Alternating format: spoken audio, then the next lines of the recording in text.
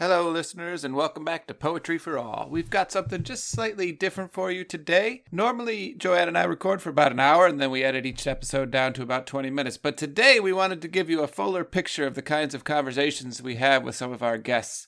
And so we have an extended version of our conversation with Rick Barrett today. We think it's pretty incredible, and we hope you find it so too. So, without any further ado, here is episode 32. Hello, I'm Joanne Diaz. And I'm Abram Van Ingen. And this is Poetry for All. In this podcast, we read a poem, discuss it, learn from it, and then read it one more time. Today, we are delighted to have Rick Barrett as our guest. Rick is the author of 4 collections of poetry. His most recent is The Galleons, which was on the long list for the National Book Award. And he is the recipient of fellowships from the National Endowment for the Arts, the Artists Trust of Washington, the Civitella Ranieri Foundation, the Guggenheim Foundation, and Stanford University, where he served as a Wallace E. Stegner Fellow and Jones Lecturer in Poetry. Rick, thank you so much for joining us today. Thank you so much for inviting me here. I'm looking forward to our conversation. Would you be willing to get us started by reading your poem Cascades 501? Of course. Cascades 501. The man sitting behind me is telling the man sitting next to him about his heart bypass. Outside the train's window, the landscapes smear by, the earnest, haphazard distillations of America, the backyards and backsides of houses, the backlots of shops and factories, the underpasses of bridges, and then the stretches of actual land, which is not so much land as the kinds of watercourses and greenery that register like luck in the mind. Dense walls of trees, punky little woods, the living continually outgrowing the fallen and decaying, the vines and ivies taking over everything, proving that the force of disorder is also the force of plenty.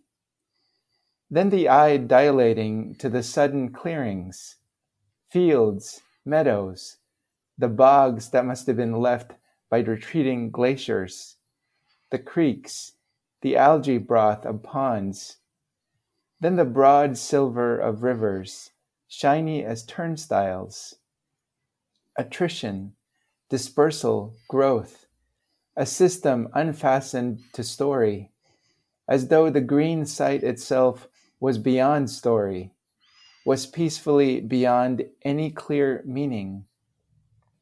But why the gust of alertness that comes to me every time any indication of the human passes into sight, like a mirror, like to like, even though I am not the summer backyard with the orange soccer ball resting there, even though I am not the pickup truck parked askew in the back lot, its 2 doors opened wide, and no one around to show whether it is funny or an emergency that the truck is like that. Each thing looks new, even when it is old and broken down. They had to open me up. The man is now telling the other man, I wasn't there to see it, but they opened me up. That's so great. You've said that a lot of your poems begin in a descriptive mode and then dig into other kinds of understanding. So the poem begins with a very simple sentence. The man sitting behind me is telling the man sitting next to him about his heart bypass. How do you go from that heart bypass to outside the train's window, the landscapes smear by, the earnest, haphazard distillations of America? That's an amazing leap. Can you talk a bit about that? I think that leap that you mentioned is a direct transcription of how my mind was working during that actual train ride. We should never assume that the narrator in a poem is the author himself or herself or themselves. But in this case, this is an autobiographical moment, in the sense that I was on a train and this actually happened. And I wrote down notes while I was on that train, thinking that I would write, once again, I would try to write another being on a train poem. But it did happen that I was sitting on this train and overhearing this conversation that was happening behind me. But I was also visually invested in seeing what was outside the window. So that the kind of tension or conflict that I was feeling within myself between, being pulled into listening intently to the conversation that I could overhear, but also focusing on what was outside. That leap that you mentioned, that's a kind of description of what I was feeling, that a part of me felt compelled to listen, but another part of me also wanted to block that out, the way we sometimes want to block out, when we are in a setting where we can't help but hear other people because, they're talking loudly or they're on a cell phone or you're in proximity and therefore can't avoid listening to them, and you don't really want to listen to them. And your mind has to, do what it can to take itself away from what it doesn't want to hear. So this poem is describing a little bit of that tension where I wanted to look outside, but I was also being drawn to things that were happening inside. I love that description because I think it highlights a tension that runs all the way through that we get back when you get to the gust of alertness. In some ways, that gust of alertness is interfering with your looking out the window. Like you don't really necessarily want to be overhearing the story, and yet you're kind of drawn to the story as such. And then you've got this long looking out the window. But even as you're looking out the window, the tension is built into what you see. So I love this back-to-back adjectives: earnest, haphazard, distillations of America. On the one hand, a thing that is earnest is very intentional. There's human molding of the landscape going on, and at the same time, it's haphazard. It's a force of disorder. There's a kind of plenty that is going on beyond any human intentionality or story or anything to it. And so this tension is built of order, of disorder, of story, of non-story, is kind of built throughout the poem, and it's kind of reflected in that initial tension of this guy's telling a story. I can't help not hearing it, even though I'd like to look out the window at the scenery as it rolls by. One of the kind of secret projects that I had in writing this book, and that's manifested in this poem, is I wanted to think about structure. When I teach structure in poetry, my quick definition of structure is order of information. If you're telling a story or writing a poem that has materials that you're trying to present, how do you order that information or that material in the poem? When does a reader know what? If you're telling a story that has a beginning and a middle and an end, as a writer, you don't necessarily have to begin at the beginning. Right. You have a godlike sort of power over your creation, which is the story, to move things around and to determine the time and the physics of the poem that you are creating, the world that you are creating. And so a lot of the poems in this book are really very intently interested in thinking about structure and how a writer, a poet, can manipulate structure to have different kinds of effects in a poem. So in this particular poem, I wanted to create a structure wherein it begins with one element, moves dramatically to another element, and stays on that element for a long time. And then the instigating element comes back for a brief time to close the poem. If you're looking at the poem on the page, proportionately speaking, it's something like 90% of it is about the landscapes and the visual things. And something like 10% of it is about the overheard conversation. And so I was interested in that kind of structural arrangement for the poem, that it begins this way, moves into this other thing, ends in this other way, and the proportion seems very, very disproportionate. And yet there's also a kind of symmetry in the disproportion structurally. That's my little kind of craft aside that I will now kind of stop.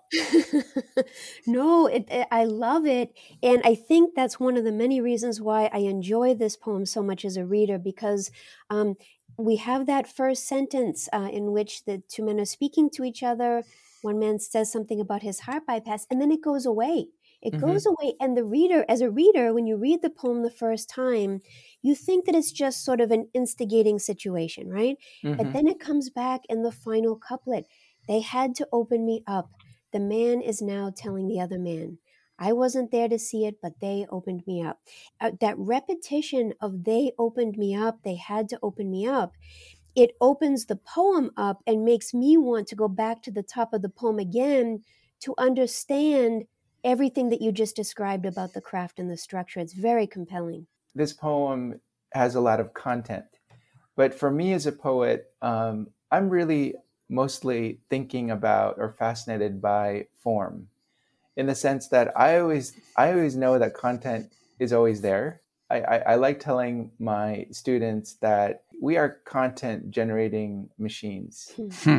Whether you're a writer or not, you are generating content all the time. Psychological content, emotional content, physiological content, electrical content. You know, if you're alive, you're generating content as a human being. What makes us writers different, not special necessarily, but different, is that we have this desire to create shapes or vessels that scoop a little bit of that content into containers. And so, you know, the question for me as a writer is, what container will I make this time to store or safeguard some of this content that I'm interested in right now? As a writer, I always take it for granted that content is there and that I will always have content because I'm always generating content. But I'm always fascinated by form and the different things that we can make in order to contain some of the things that need to be contained. And so thinking about structure for this book, that was sort of the formal obsession, even though when I have conversations about this book, it's always about the content.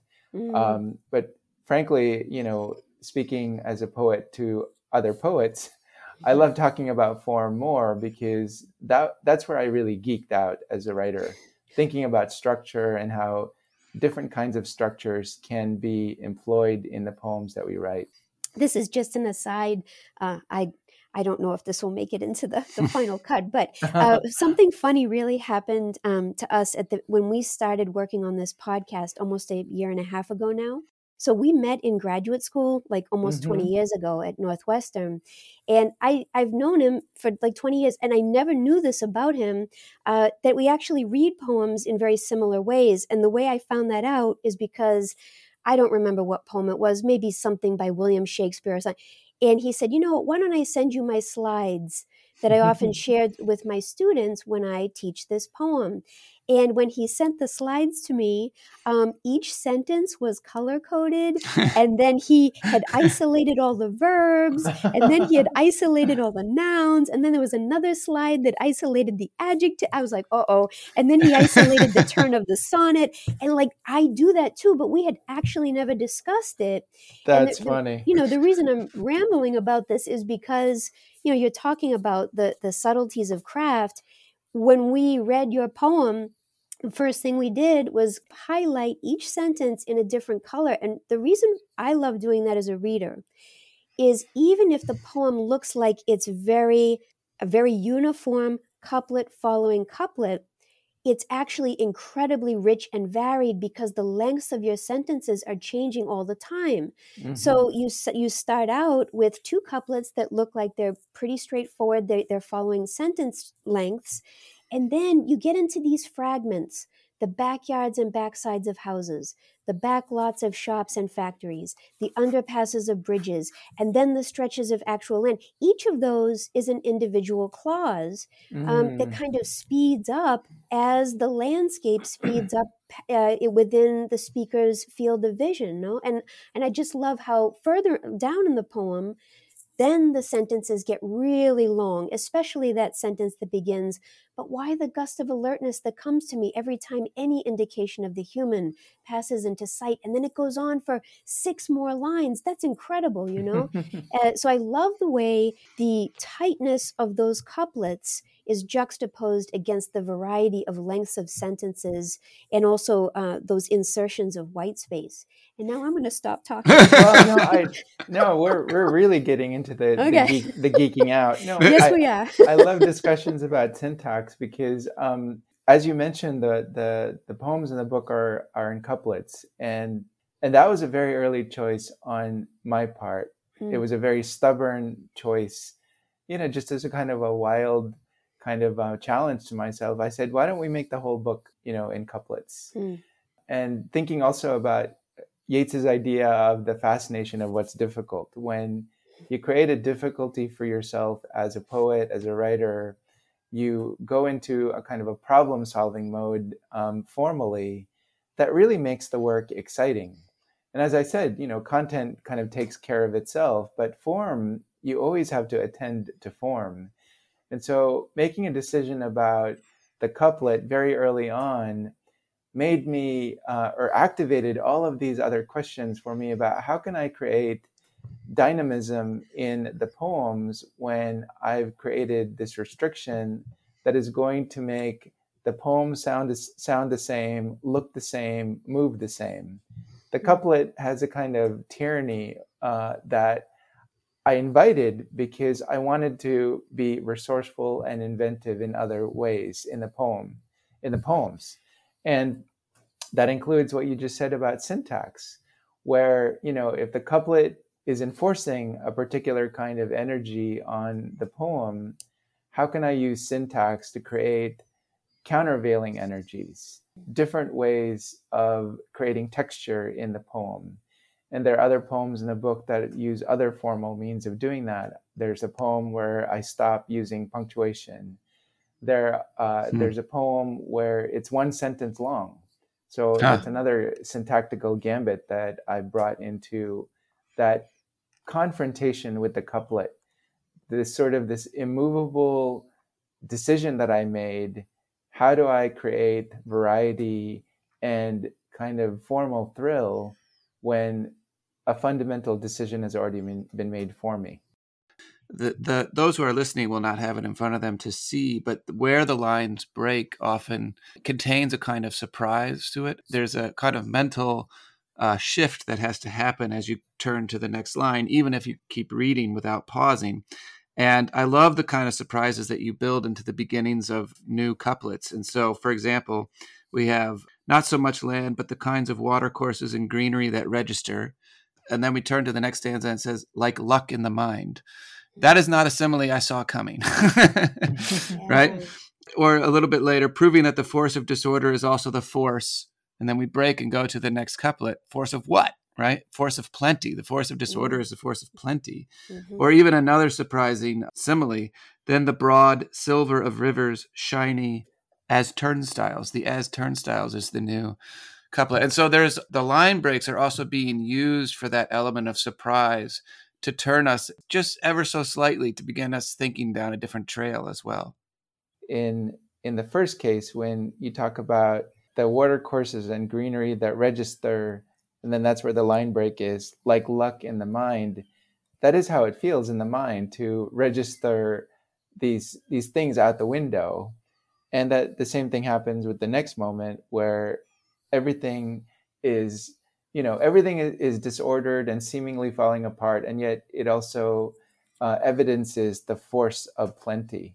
So how do we use form to support or emphasize or highlight or intensify content? Yeah. In your last book, Chord, you have this poem. The poem is a letter opener.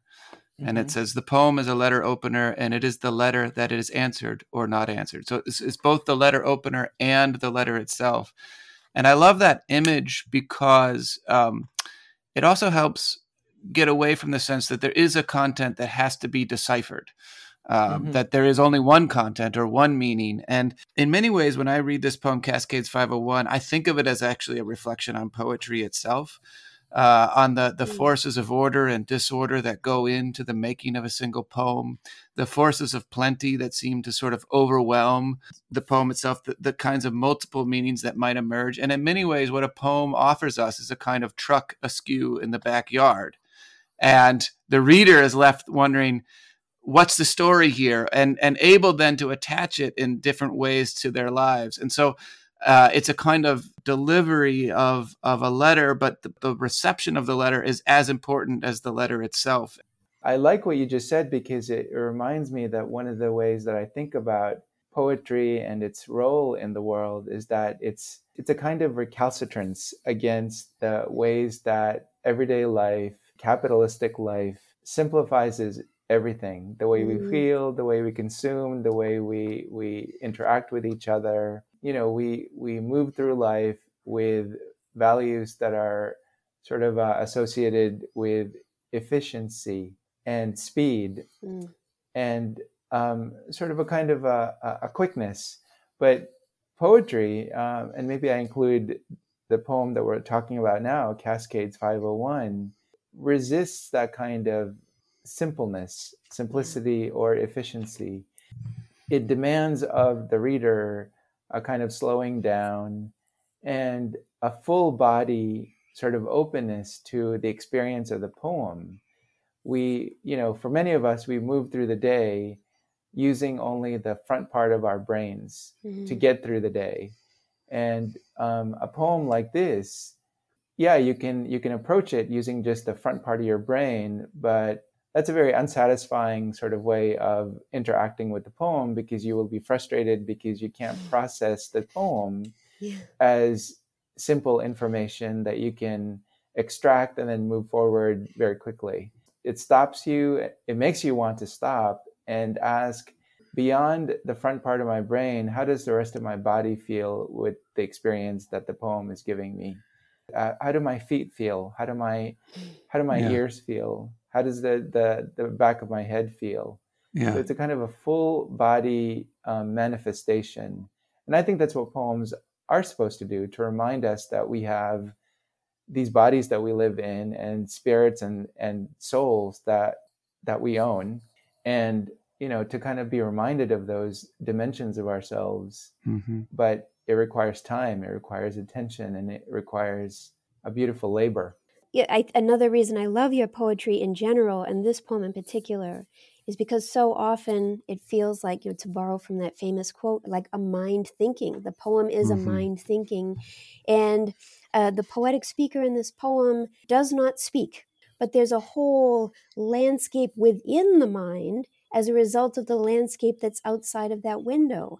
And there's almost an ethical impulse then to imagine how many other worlds are in the minds of any person who may not even be speaking or interacting with you. And, to go to your question about, what is poetry for? I'm embarrassed because I'm trying to remember which poem you wrote, and I can't remember if it's from Cord or the Galleons, but you have a sentence in one of your poems where you say that where things are joined or connected is where you can tell the most about them. Oh, you know what? It's in this poem called Virginia Woolf's Walking Stick. Oh my God, I love that poem. Yes. And you may have to come back for another episode on that one. But and it's on page 22 of the book, and the lines that you're referring to go like this: looking around at the things that surround me, I have come to understand that the test of how well a thing is made is to look at the places where its parts come together: joints, seams, corners, folds. That's amazing. It's an amazing sentence all by itself, but it's also an amazing sentence when thinking about how poems work, because as I hear you talking about this poem, we've talked about the sentence lengths, and I feel like whatever that connective tissue is between the stanzas, between the sentences, quite often the silence and the leaps that occur between and among the sentences is where a lot of the excitement occurs, because how you're joining seemingly disparate thoughts is what makes this poem exciting for me. We're going to go deeper into sort of the geek part of being a poet. So as I had mentioned earlier, I chose the couplet very early on as a way of making things challenging for myself. Another sort of secret project that I had for myself, and I was thinking about structure and how poems can be structured, I was thinking about chess. So I don't know if either of you play chess or know chess, but you know that every piece in chess has a different way of moving on the board, has a different concentration of power. Mm-hmm. So the pawn can only move forward and one square at a time, and the bishop is always moving at a slant. The knight is always creating this L-shaped motion. Mm-hmm. And then there's the queen who can do whatever the heck she wants. Mm-hmm. But there really was a part of my brain when I was writing these poems thinking, what about writing a poem that moves structurally the way a pawn moves? Or a poem that moves the way the knight moves with these swerving L shapes in structure? Or a poem that moves the way the queen moves, which is with absolute power and determination that is not circumscribed. So the Cascades 501 poem is doing a little bit of what a knight might do, where it does a kind of an L shape. Yeah. And then there are other poems in the book that are also doing these other kinds of moves that feel very jarring, but also inevitable at the same time.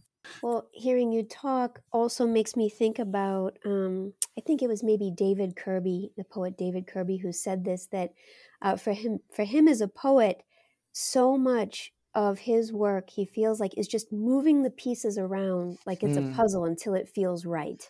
Mm-hmm. Right? So what you said about manipulating the narrative, not necessarily just creating a story that begins with A and goes to B and goes to C, but creating suspense and momentum through the rearrangement of some of those details, but also, the way you're imposing these various kinds of structures until they work for the poem you want to create. Well, and the other thing that knight can do, of course, just to think about it in relation to this poem, is leap things, which no other piece can do. And there's so many big leaps there's sort of swerving leaps that get made in this poem that suddenly connect two things that weren't necessarily connected. Of course, the first big leap is the one Joanne pointed out between that first couplet and the second, the person talking behind you on the train, the landscape out the window. But to think a bit about how those leaps relate to the places where the joints are, where the connections get made, and how that infuses the idea of poetry. What I love about it, and one way I think about poetry is that the reader has to be part of that process. Right. The structure, the form, they're doing it. They're creating the space for it. They're almost like laying out that landscape that you see out the window.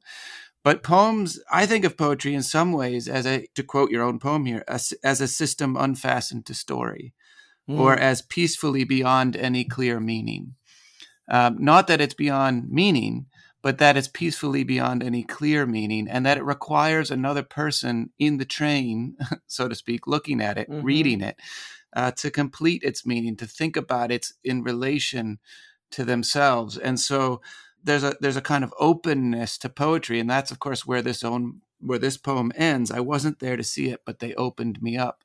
And thinking about poetry as the thing that is peacefully beyond any clear meaning, but at the same time that opens us up.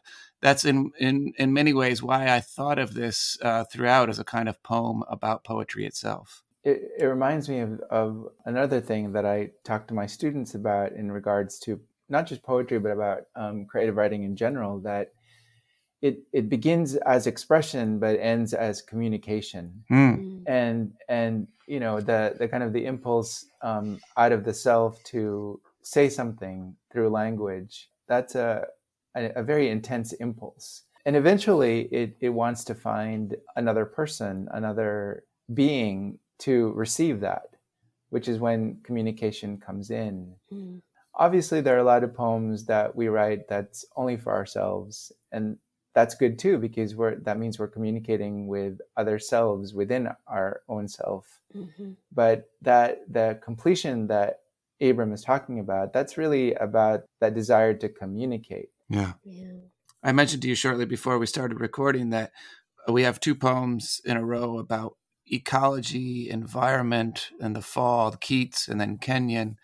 And in many ways thinking about a landscape without human beings in the sense of Keats, a landscape and a life to that landscape that will outlast in many ways human life itself. And then in the Kenyon poem, she has elements of that, but then a kind of infusion of human beings throughout the landscape as well.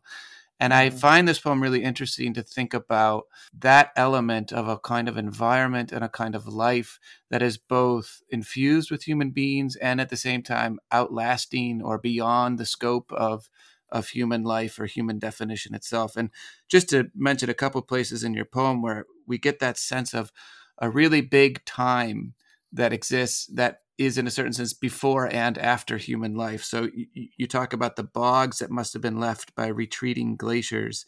And then you say the creeks, the algae broth of ponds. And the first thing I think of when I think of algae broth is like the beginning of life on Earth. Yeah. And those first cells that came out of like these ponds, right? So I feel like there's a gesture towards big time here that's also being made. Yeah, you just reminded me that where I am right now in Tacoma, Washington, 10,000 years ago, this part of the continent was under a mile of ice. We were in the ice age 10,000 years ago. Right now it's in the 60s, it's temperate, it's cloudy, but and it's inhabitable. We can live here. But 10,000 years ago we could not. And who knows what this place will be like just 1,000 years from now. There's evidence everywhere that time is so much larger than the moment that we're in. Part of poetry's beauty is that it sort of illustrates this conflict or tension that I think is present between human time, which is linear, in the sense that a human being moves through time with a beginning, middle, and an end. And so there's a kind of finiteness to human time. But cosmic time or universe time is cyclical. It's constantly rolling over from season to season to season in a kind of endless way. And so that conflict between linear time and cyclic time, the kind of the pain that conflict creates for humans, that's what I think poems can illustrate, can show. And I think maybe this poem is doing a little bit of that, in the sense that there's evidence all outside the window of universe time, nature time, cyclic time, in juxtaposition with human time, which is the time of vulnerability, the man having a heart bypass, which points to the fact that we live in bodies that have a very finite amount of time given to them. Well, I think too, hearing you talk makes me feel like the poem, maybe the poetic speaker, is reassured in some ways by what you say about the insistence of nature to be itself and to insert itself with or without us. I don't know if reassurance is the right word, but our time here is limited, but the abundance and insistence of nature doesn't feel like it is. Do you both know that amazing poem by Louise Glick, Witchgrass, from The Wild Iris? I don't. Well, I would invite you to revisit The Wild Iris, which is a great book. Yeah. But there's a particular poem in that book. So the book is comprised of different poetic speakers. Plants speak, flowers speak, God speaks. But there's a particular poem there called Witchgrass, where Witchgrass speaks. And Witchgrass, the speaker in that poem basically chides humans for trying to create order, trying to create gardens, when there's all of this disorder all around. And the ending of that poem, the Witchgrass says, "I was here before you, I will be here after you, I will constitute the field." Or something like that. But it's this terrifying voice from this plant that basically reminds humans that, here you are kind of making a mess of things, getting all emotional about things. It's okay. You will die. but I'll still be here. Yeah. Mm-hmm. It's this, this very powerful voice of nature that Glick has created in that poem. And so maybe that's one of the secret influences on this poem, because I do love that poem so much, that nature is there. It's, we are harming it, and yet it will still be there regardless of what we do. That dense wall of trees, the punky, I love this, punky little woods, the living continually outgrowing the fallen and decaying. Yeah, I love those lines. So with all that you've taught us about this poem, would you be willing to read it again, please? Sure. Cascades 501. The man sitting behind me is telling the man sitting next to him about his heart bypass. Outside the train's window, the landscapes smear by, the earnest, haphazard distillations of America, the backyards and backsides of houses, the back lots of shops and factories, the underpasses of bridges, and then the stretches of actual land, which is not so much land as the kinds of watercourses and greenery that register like luck in the mind. Dense walls of trees, punky little woods, the living continually outgrowing the fallen and decaying, the vines and ivies taking over everything, proving that the force of disorder is also the force of plenty. Then the eye dilating to the sudden clearings, fields, meadows, the bogs that must have been left by retreating glaciers, the creeks, the algae broth of ponds.